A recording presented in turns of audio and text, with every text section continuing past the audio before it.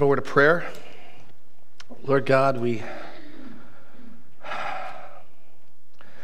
pray that you give us eyes of faith, ears that hear. Lord, we know that the flesh profits nothing, and we are utterly dependent on your Spirit to implant your word into our hearts. And Lord, we pray that as we look to your word, as we look to your Son and his birth, with eyes of faith, that we would behold glory, that you would give us a bigger vision of your love and a larger understanding of your grace and a broader grasp of your amazing plan and purpose for us through your Son. Lord, we want to see the Lord Jesus high and lifted up. And we want to love him and we want to worship. And we are utterly dependent upon your word and your Spirit to make that happen. So we pray that you would unite our hearts to fear your name. Open our eyes to behold wondrous things from your word. In Jesus' name, amen. If you would open your Bibles to Hebrews chapter 2, and you can there's an insert, helps sort of follow some of the thought along. And Hebrews chapter 2 may seem like a strange text from which to speak on Christmas morning with the birth of Jesus. And yet I hope and trust that as we look at it, that it will become clear that there's a lot to understanding this.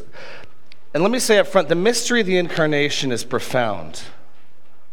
To really grasp what the scriptures say about it, to speak about it, to meditate on it is far too broad of a task for our time this morning. So I gave this analogy last night, like a multifaceted diamond. This text is going to help us to look at one of the facets of that diamond. Asking the question specifically, why was it necessary for Jesus to become human? Why must it have been that way? What depends upon it? What is at stake in Jesus taking on flesh? Let's read Hebrews chapter 2, verse 14 to 18. Since therefore the children share in flesh and blood, he himself likewise partook of the same things, that through death he might destroy the one who has the power of death, that is, the devil, and deliver all those who through fear of death were subject to lifelong slavery. For surely it is not angels that he helps, but he helps the offspring of Abraham. Therefore he had to be made like his brothers in every respect, so that he might become a merciful and faithful high priest in the service of God, to make propitiation for the sins of the people. Because he himself has suffered when tempted, he is able to help those who are being tempted. And there it is in verse 17. In my translation, he had to be made like his brothers in every respect. And why is that? Why was the incarnation necessary? Why could our salvation not be accomplished without it? Why did it have to be that way? That may be a strange question to ask because currently in our culture, most people are quite willing to accept the humanity of Jesus. It's the deity of Jesus. It's the authority of Jesus. It's the godhood of Jesus that offends. Interestingly enough, in the first century, the earliest error, the earliest heresy about the person of Jesus, and there's even some evidences in 1 John of it already showing up, was the exact opposite. It was a denial of the humanity. I think the term for it was Gnosticism, from this knowledge, secret inside knowledge.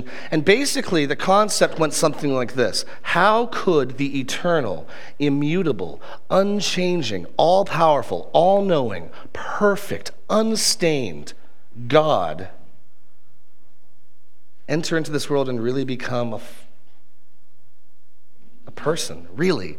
And they could accept that Jesus looked human and acted human, and if you touched him, he would have felt human, but they would have really buckled at the notion that he really was human. And again, our text emphasizes that Jesus had to be made like his brothers in every respect.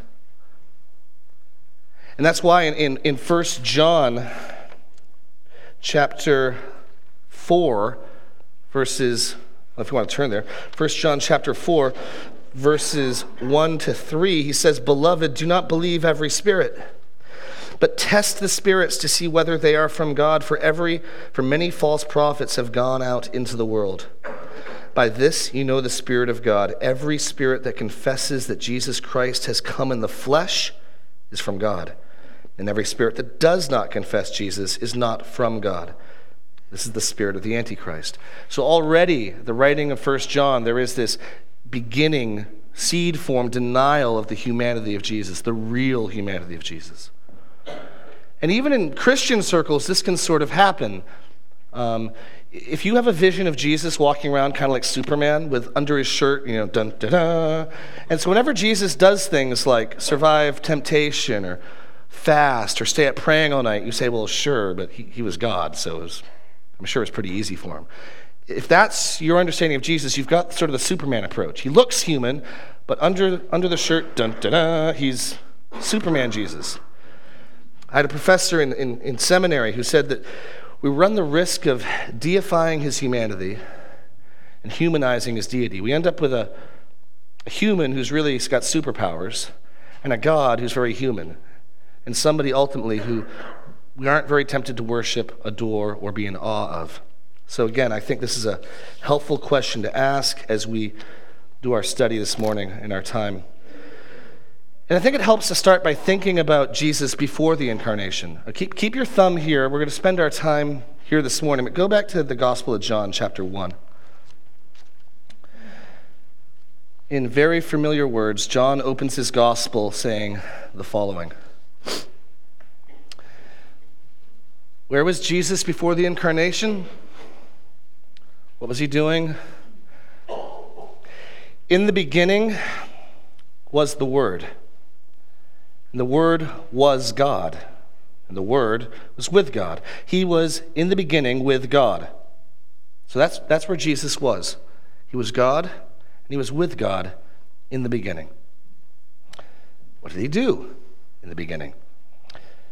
All things were made through him. Without him was not anything made that was made.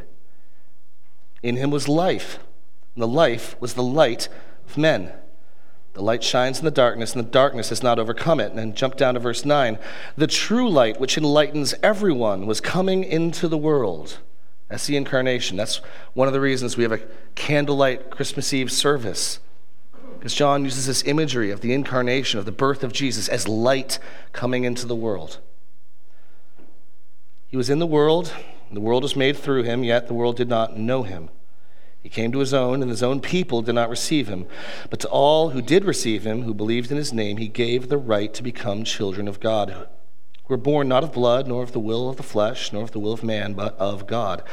And then verse 14, this amazing statement. And the Word became flesh and dwelt among us, literally pitched his tent among us. And we have seen his glory as of the only Son from the Father, full of grace and truth. John bore witness about him and cried out, "This was he of whom I said, 'He who comes after me ranks before me, because he was before me.' And from his fullness we have all received grace upon grace. For the law was given through Moses. Grace and truth came through Jesus Christ. No one has ever seen God. The only God who is at the Father's side, he has made him known." So before the incarnation, the Trinity, the Father, the Son, the Holy Spirit are in wonderful fellowship that we cannot grasp and understand.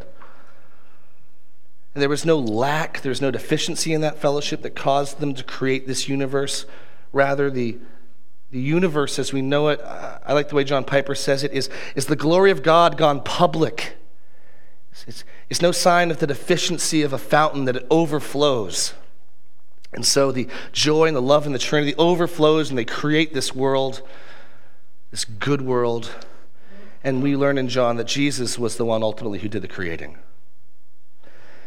So Jesus was active, he shared glory, he shared a relationship with the Father, he was perfectly happy.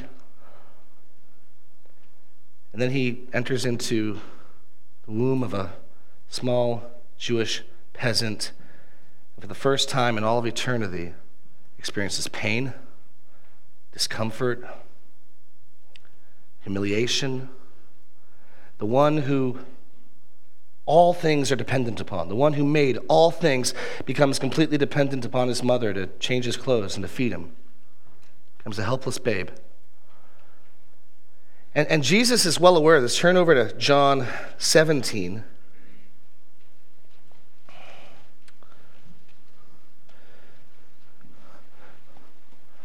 We don't grasp how far down Jesus stepped when he became a man.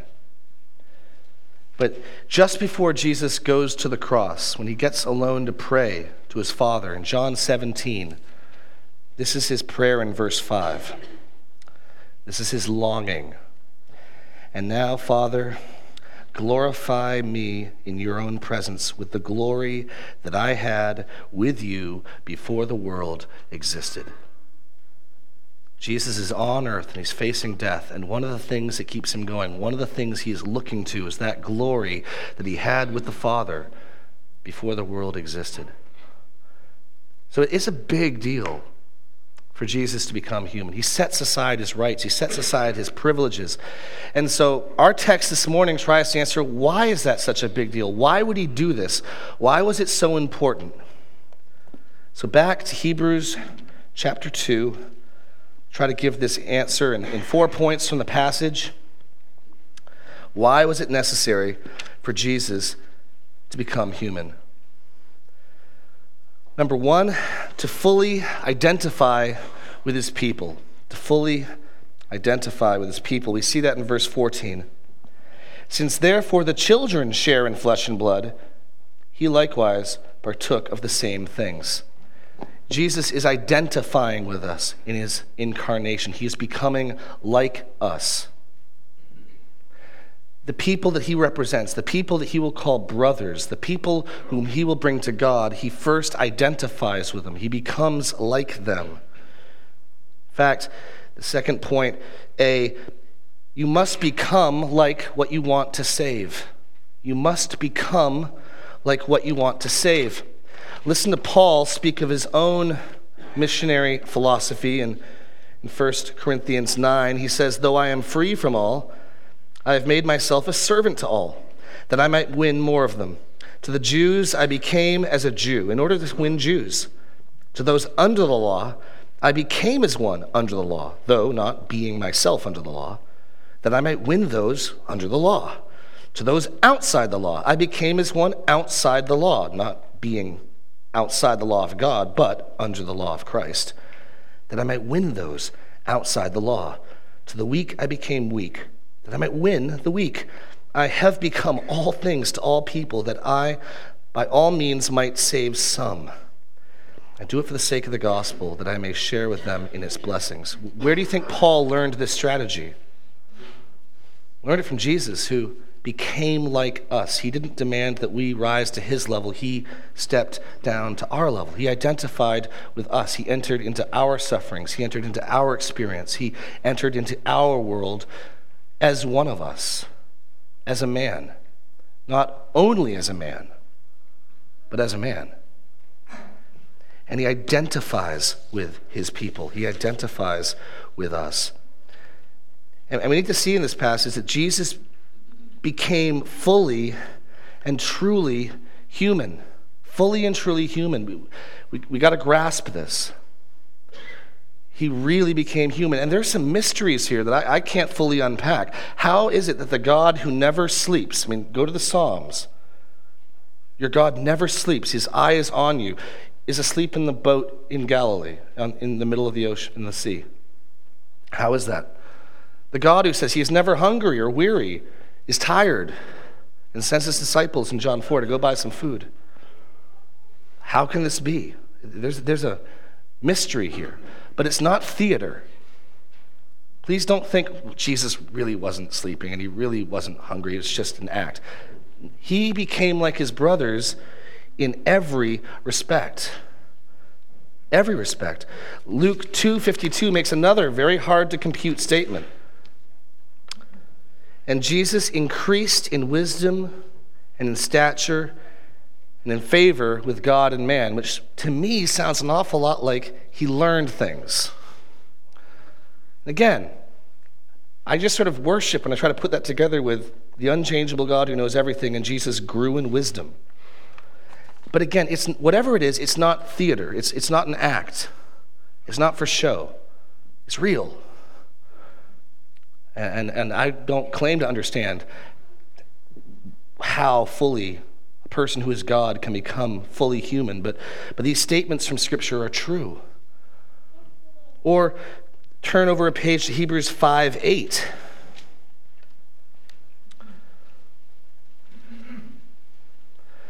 Although he was a son, he learned obedience through what he suffered. And being made perfect, he became the source of eternal salvation to all who obey him. He learned obedience. Scripture is comfortable using language that, quite frankly, makes me uncomfortable. And it's because while the Scriptures affirm the full deity of Jesus, they're quite comfortable affirming the full humanity of him.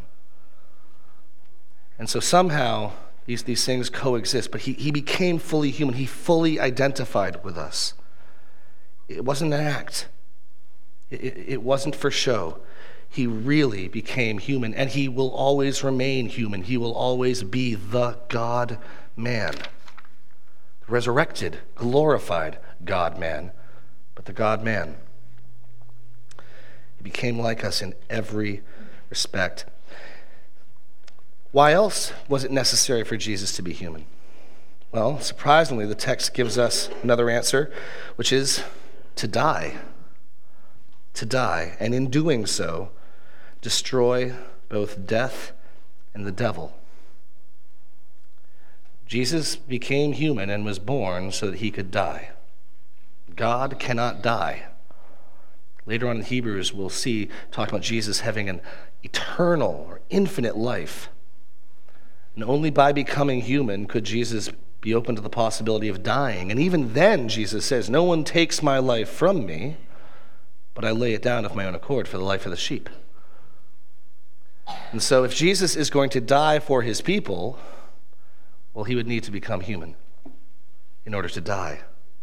And that's what the text says. Therefore, since the children share in flesh and blood, he himself likewise partook of the same things, that through death he might destroy the one who has the power of death. So why did he partake in flesh and blood? To die. And in doing so, kill death and the devil. So that Paul in 1 Corinthians 15 can speak of death being swallowed up in victory. "O death, where is your sting?"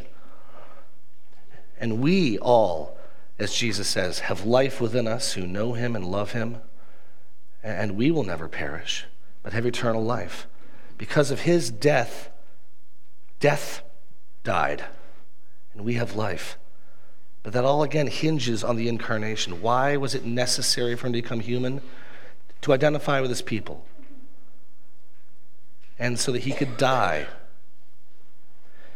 Thirdly, in verse 17, we read, "Therefore he had to be made like his brothers in every respect, so that he might become a merciful and faithful high priest in the service of God." And this is really the point the author of Hebrews is going to run with for the next couple chapters. He needed to become fully human so that he could become a great high priest. Jesus couldn't be, apparently, according to this text, our high priest without being fully human. And so I don't know if you woke up this morning thinking, "Man, I need a high priest," but you do. We all do. I don't know if you know that, but one of your greatest needs is a high priest. I don't know if anyone's ever done evangelism that way. Are you looking for a high priest? Because I got one. But it's true. It's absolutely true. And part of that is because we don't really understand the concept of priesthood. If we've had any exposure to it, it's usually through Roman Catholicism. But the Bible sets up a priesthood in the Old Testament. And it's meant to prepare us for these concepts, these categories of priesthood. So, what is a priest fundamentally, at its fundamental level? A priest stands between men and God on behalf of men. This is probably the easiest way to think of the difference between priest and prophet who serve similar but opposite purposes. If here's the people and here's God, the prophet speaks to people for God. So God tells Moses, go tell them this. God tells Ezekiel, go tell them that. And the prophet positions himself between God and the people, speaking to the people for God, right? The priest does the exact opposite. The priest puts himself in between the people and God on behalf of the people, talking and dealing with God. So the priest would go into the temple once a year on the Day of Atonement and offer a sacrifice for the sins of the people. He would approach God in the Holy of Holies, and there, for the people, he would offer a sacrifice. The priest stands between men and God on behalf of men. And again, this may not fully be intuitive because in today's culture, if we think of God as anything, we think of him as sort of this lovable teddy bear. We wouldn't think that we need a go-between. We wouldn't think that we dare not approach him. But again, if you're reading your Old Testament, the setup is clear. I mean, think about it. There's an entire priest class, the Levites. And of that priest class, only one of them is the high priest. And of that high priest, on only one day of the year, for a few minutes, is he allowed to enter the Holy of Holies. And even then, it's after doing a sacrifice and with all sorts of offerings. And you get the picture. To approach God is serious business. And you better be prepared, and you better be qualified, and you better not just be anyone trying to do it. Aaron's own sons just gave some worship, gave some offerings in an offhand way, and God struck them dead in Leviticus. And so turn to Exodus. I'll try to give you a picture of this notion of priesthood, where it sort of first comes out and emerges. Exodus 20, where the Ten Commandments are given. Because no other book in the New Testament really deals with the priesthood of Jesus than the book of Hebrews. And so it's not, again, surprising if you haven't done a lot of study of Hebrews lately that this notion of priesthood might be a little foreign. Exodus chapter 20. And the situation is this. A couple million Israelites are encamped around Mount Sinai. God is meeting with them. God is going to enter into a covenant with them. And he begins to speak. And the people are terrified. And in verse 18, we read, "Now when the people all saw the thunder and the flashes of lightning and the sound of the trumpet and the mountain smoking, the people were afraid and trembled, and they stood far off and said to Moses, 'Speak to us, and we will listen, but do not let God speak to us, lest we die.' Moses said to the people, 'Do not fear, for God has come to test you, that the fear of him may be before you, that you may not sin.' The people stood far off while Moses drew near to the thick darkness where God was."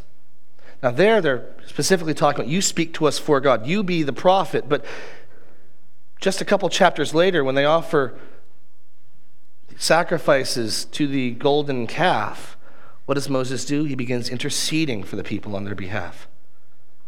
And so in this context, the people are terrified of approaching God. They don't want an unmediated relationship with God. And believe me, neither do you.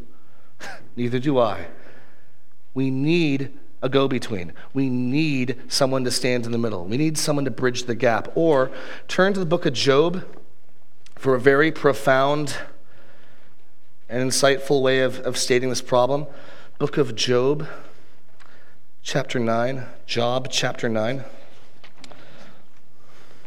Job 9.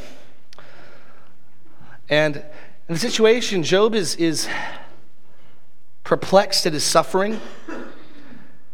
His friends are telling him, "Job, you must have done something wrong. God wouldn't be letting this happen to you if you didn't have some secret sin in your life." And Job kind of wants to make his defense, and he kind of wants to say to God, "Explain yourself." And he knows he can't say that to God. And so he speaks this way in verse 32 and 33. He is not a man as I am, that I might answer him, that we should come to trial together. There is no arbiter between us who might lay his hand on us both. Think about that. Job is saying, I can't approach God with my concerns. He's a consuming fire. I can't go to God and say, hey, God, what's going on?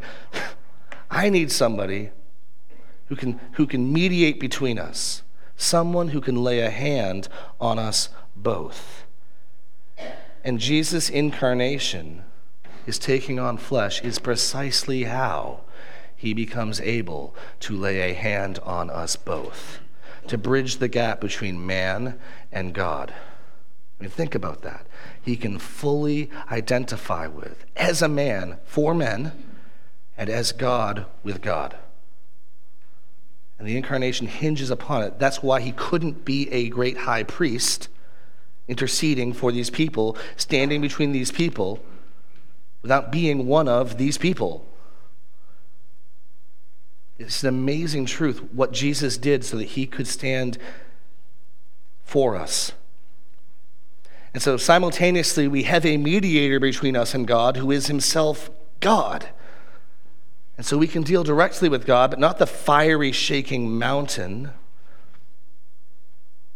but the God-man, who, as we'll see later, we are told to boldly approach.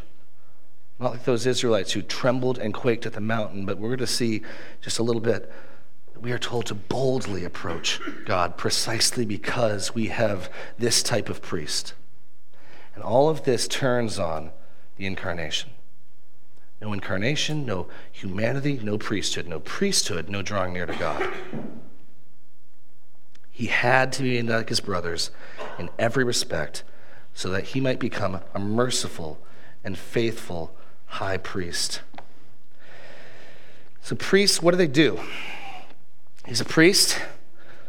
Priests, I think, fundamentally do two things for the people. Turn to Hebrews chapter 7. We'll see both of them. First, to make intercession on our behalf. Why do you need Jesus to be your priest? Why do I need Jesus to be my priest? To make intercession, to intercede, to plead my cause on my behalf. And again, this may be a foreign notion if the picture of God you have is sort of the heavenly grandfather, the jovial old fellow who hopes we're all having a good time. But the holy, righteous, terrifying God of the Bible, in all of his beauty and love and holiness and greatness, is not quite that teddy bear. Or as C.S. Lewis would say, he's not a tame lion. Hebrews chapter 7, verse 23 to 25, talking about Jesus' priesthood in comparison to the priesthood of Levi. The former priests were many in number because they were prevented by death from continuing in office. See, they're all sinners, so they all died, ultimately. So you keep needing more priests. But he holds his priesthood permanently because he continues forever.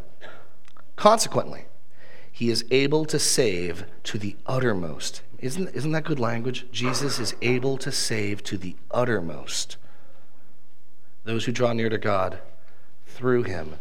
Why? Since he always lives to make intercession for them. What is Jesus doing right now at this very moment? He is interceding on our behalf. He always lives to do that. And this concept of saving to the uttermost means that not only does Jesus procure a pardon for sin, but he doesn't just leave you there. Okay, you're forgiven. I'll see you in 30 years. But constantly through your life, he is shepherding you. Constantly through your life, he is saving you. The New Testament will speak of salvation in a past, present, and future sense. And when it speaks about saving currently, it's talking about sanctifying. You've been forgiven if you're in Christ, but he's not done saving you. He will continue to save you by sanctifying you. And then Romans 13 will talk about the day of our salvation is nearer now than when we first believed, because he will glorify you. And right now, Jesus' sin-bearing on the cross is done.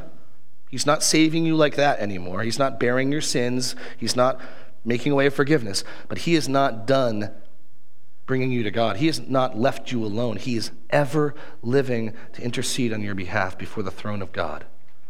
And that is a tremendously encouraging thing, because when you or I sin or are unfaithful, doubt, and we sort of feel like that dog who's got his tail between his legs and trying to hide behind the couch, you have a great high priest who is ever living to intercede on your behalf. The second thing priests do, they offer sacrifices. And so Jesus' priesthood is to offer himself as a sacrifice for sins. And we'll just read a little further in Hebrews 7. For it was indeed fitting, verse 26, that we should have such a high priest, holy, innocent, unstained, separated from sinners, exalted above the heavens, who has no need, like those priests, to offer sacrifices daily, first for his own sins, and then for the sins of the people. The point being that the Levitic priests, before they'd ever approach God, first had to deal with their own sins. Before the priests in the order of Levi could ever do anything for anybody else, they first had to deal with their own sin. The program is very specific. Before the high priest approaches the Holy of Holies, he first deals with his own sin. Then and only then can he begin to try to deal with the sins of the people. Jesus didn't need to deal with his sin because he was without sin. And so he says, first for his own sins, then for those of the people, since he did this once for all when he offered up himself. And here's another mystery. Priests offer up sacrifices, but Jesus is the priest offering up the sacrifice. But what is the sacrifice that Jesus offers up? Himself. So Jesus is the priest offering the sacrifice, and he is also the sacrifice. I mean, isn't that amazing? If you read a little later in Hebrews, you'll also see the altar the sacrifice is offered on. I mean, it gets kind of complicated. But Jesus is a priest offering up himself. And because of who he is, the sacrifice that he makes is once for all. And that again turns on his humanity. If you want someone to stand in your stead, if you want someone to be that's not the right word. If you want someone to be your representative in court, if you want someone to pay your penalty, your substitute, there we go. If you want someone to be your substitute, they need to be like you. Jesus cannot pay the penalty for men if he is not a man. Go back to the logic of Hebrews 2, verse 16. For surely it is not angels that he helps. The logic is he became like a man to help men. He didn't become like an angel to help angels. But he helps the offspring of Abraham, therefore he had to be made like his brothers in every respect. If he's going to be a sacrifice for sins, he needs to become in that category of who he's going to offer sins sacrificed for. And he becomes human so that he can die for humans. He becomes a man so that he can stand in the place of men. He becomes a man so he can receive a man's punishment for a man's sins. And the incarnation is what enables that to be true. He had to be made like us in every respect, to offer himself as a sacrifice for sins, literally to put away sins. Why was it necessary for him to be humiliated, becoming a helpless baby, to set aside his glory and his privilege, his majesty? Well, it's the only way he could offer a sacrifice for sins that would be acceptable for us. That's why it's important.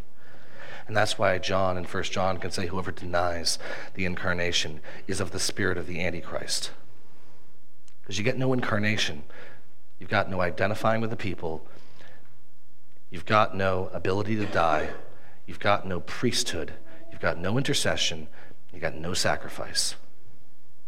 Which means you've got no gospel. The incarnation is hugely important. And fourthly, and I think most comfortingly, and I'm happy to end here, he became human. It was necessary for Jesus to become fully human, to truly be able to sympathize with us and help us.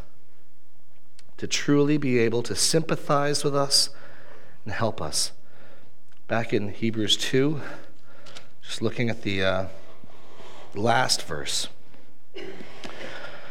For because he himself has suffered when tempted, he is able to help those who are being tempted. Again, these things can be difficult to grasp. God knows everything, right? Amen? Okay, God knows it. We'll try that again. God knows everything. There we go. And yet, in some sense, it's hard to fathom how God knew the experience of suffering, how God knew the experience of hunger, thirst, pain, until Jesus became man. And I won't push that too far, but there is something experiential in that knowledge that the incarnation brings to us. And the author of Hebrews is saying, because of that, understand this, he can sympathize with us.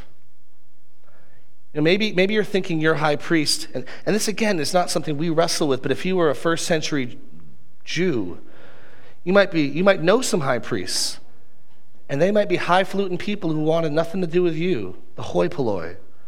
They might cross the street so they walk down the other side opposite you. Remember the story of the Good Samaritan? Who walked by the Samaritan? Well, a priest did. And so it might be possible that they didn't view priests as particularly sympathetic people.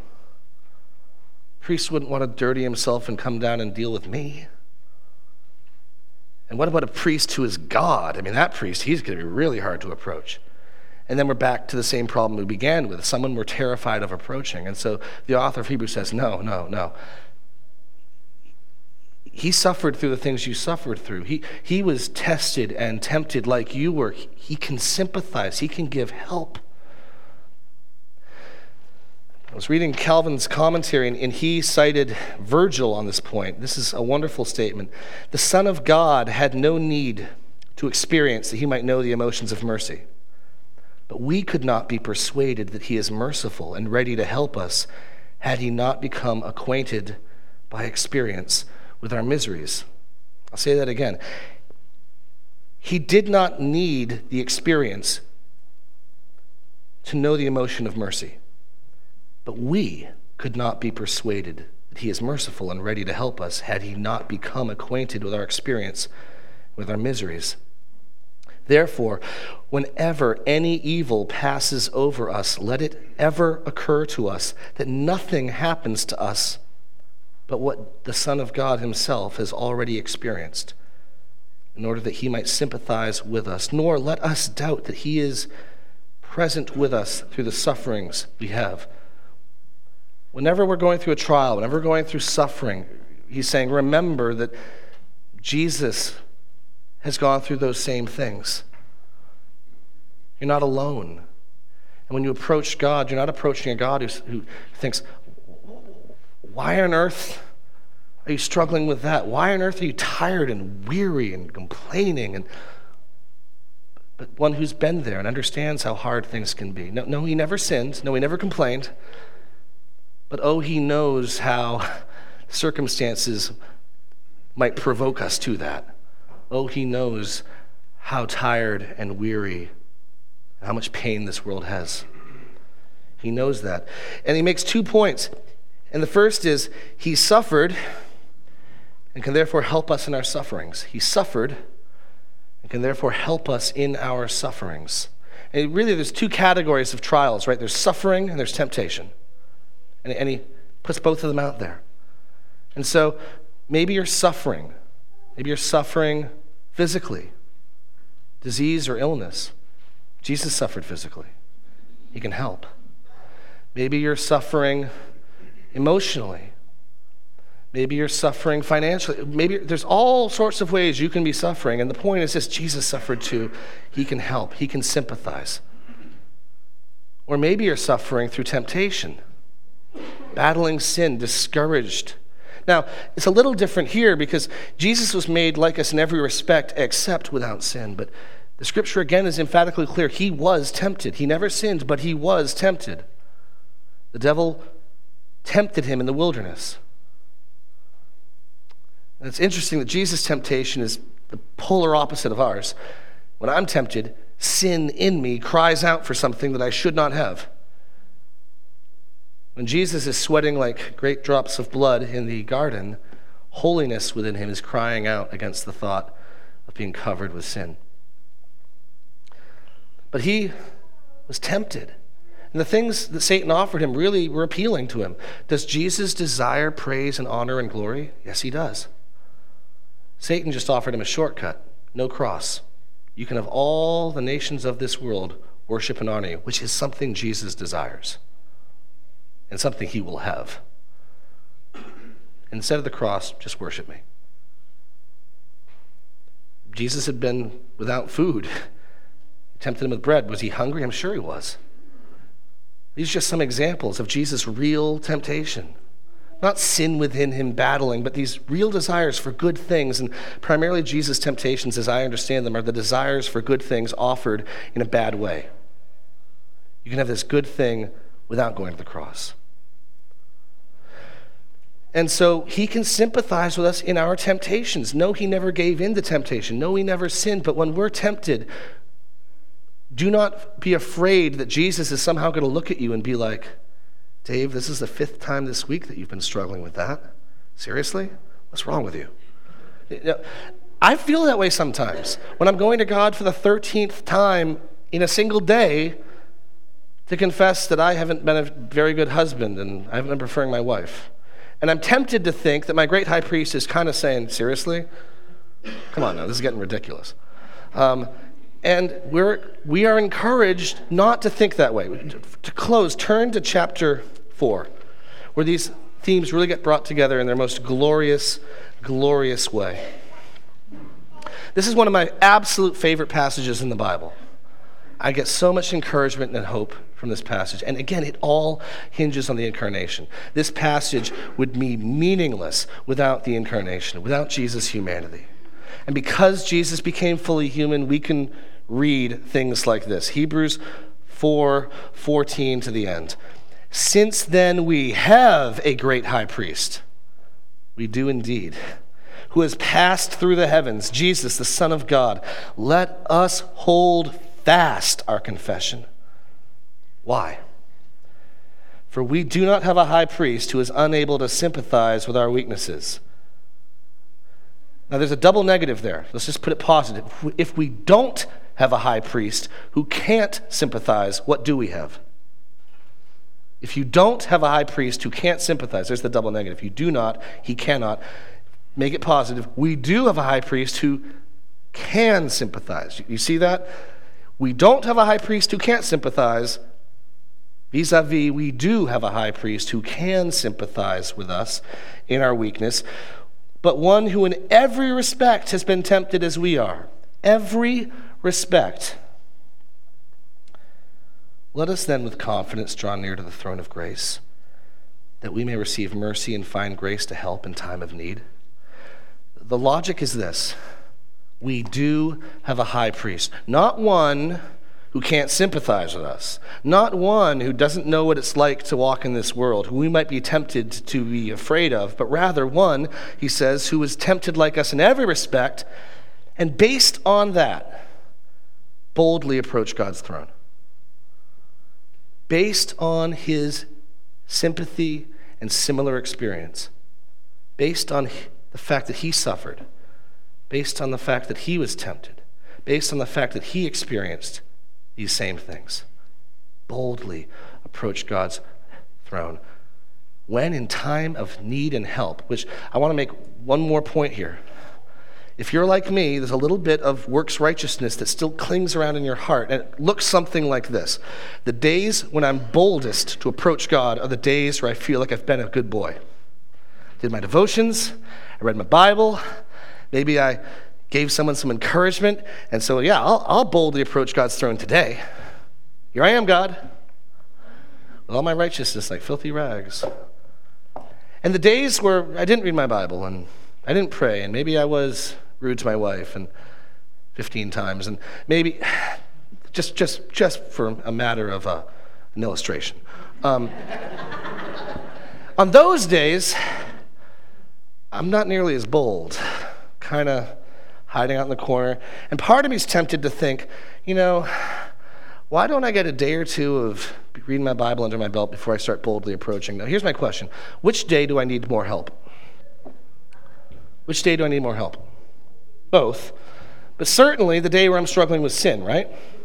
So the writer of Hebrews here tells us to boldly approach the throne of grace to find help when?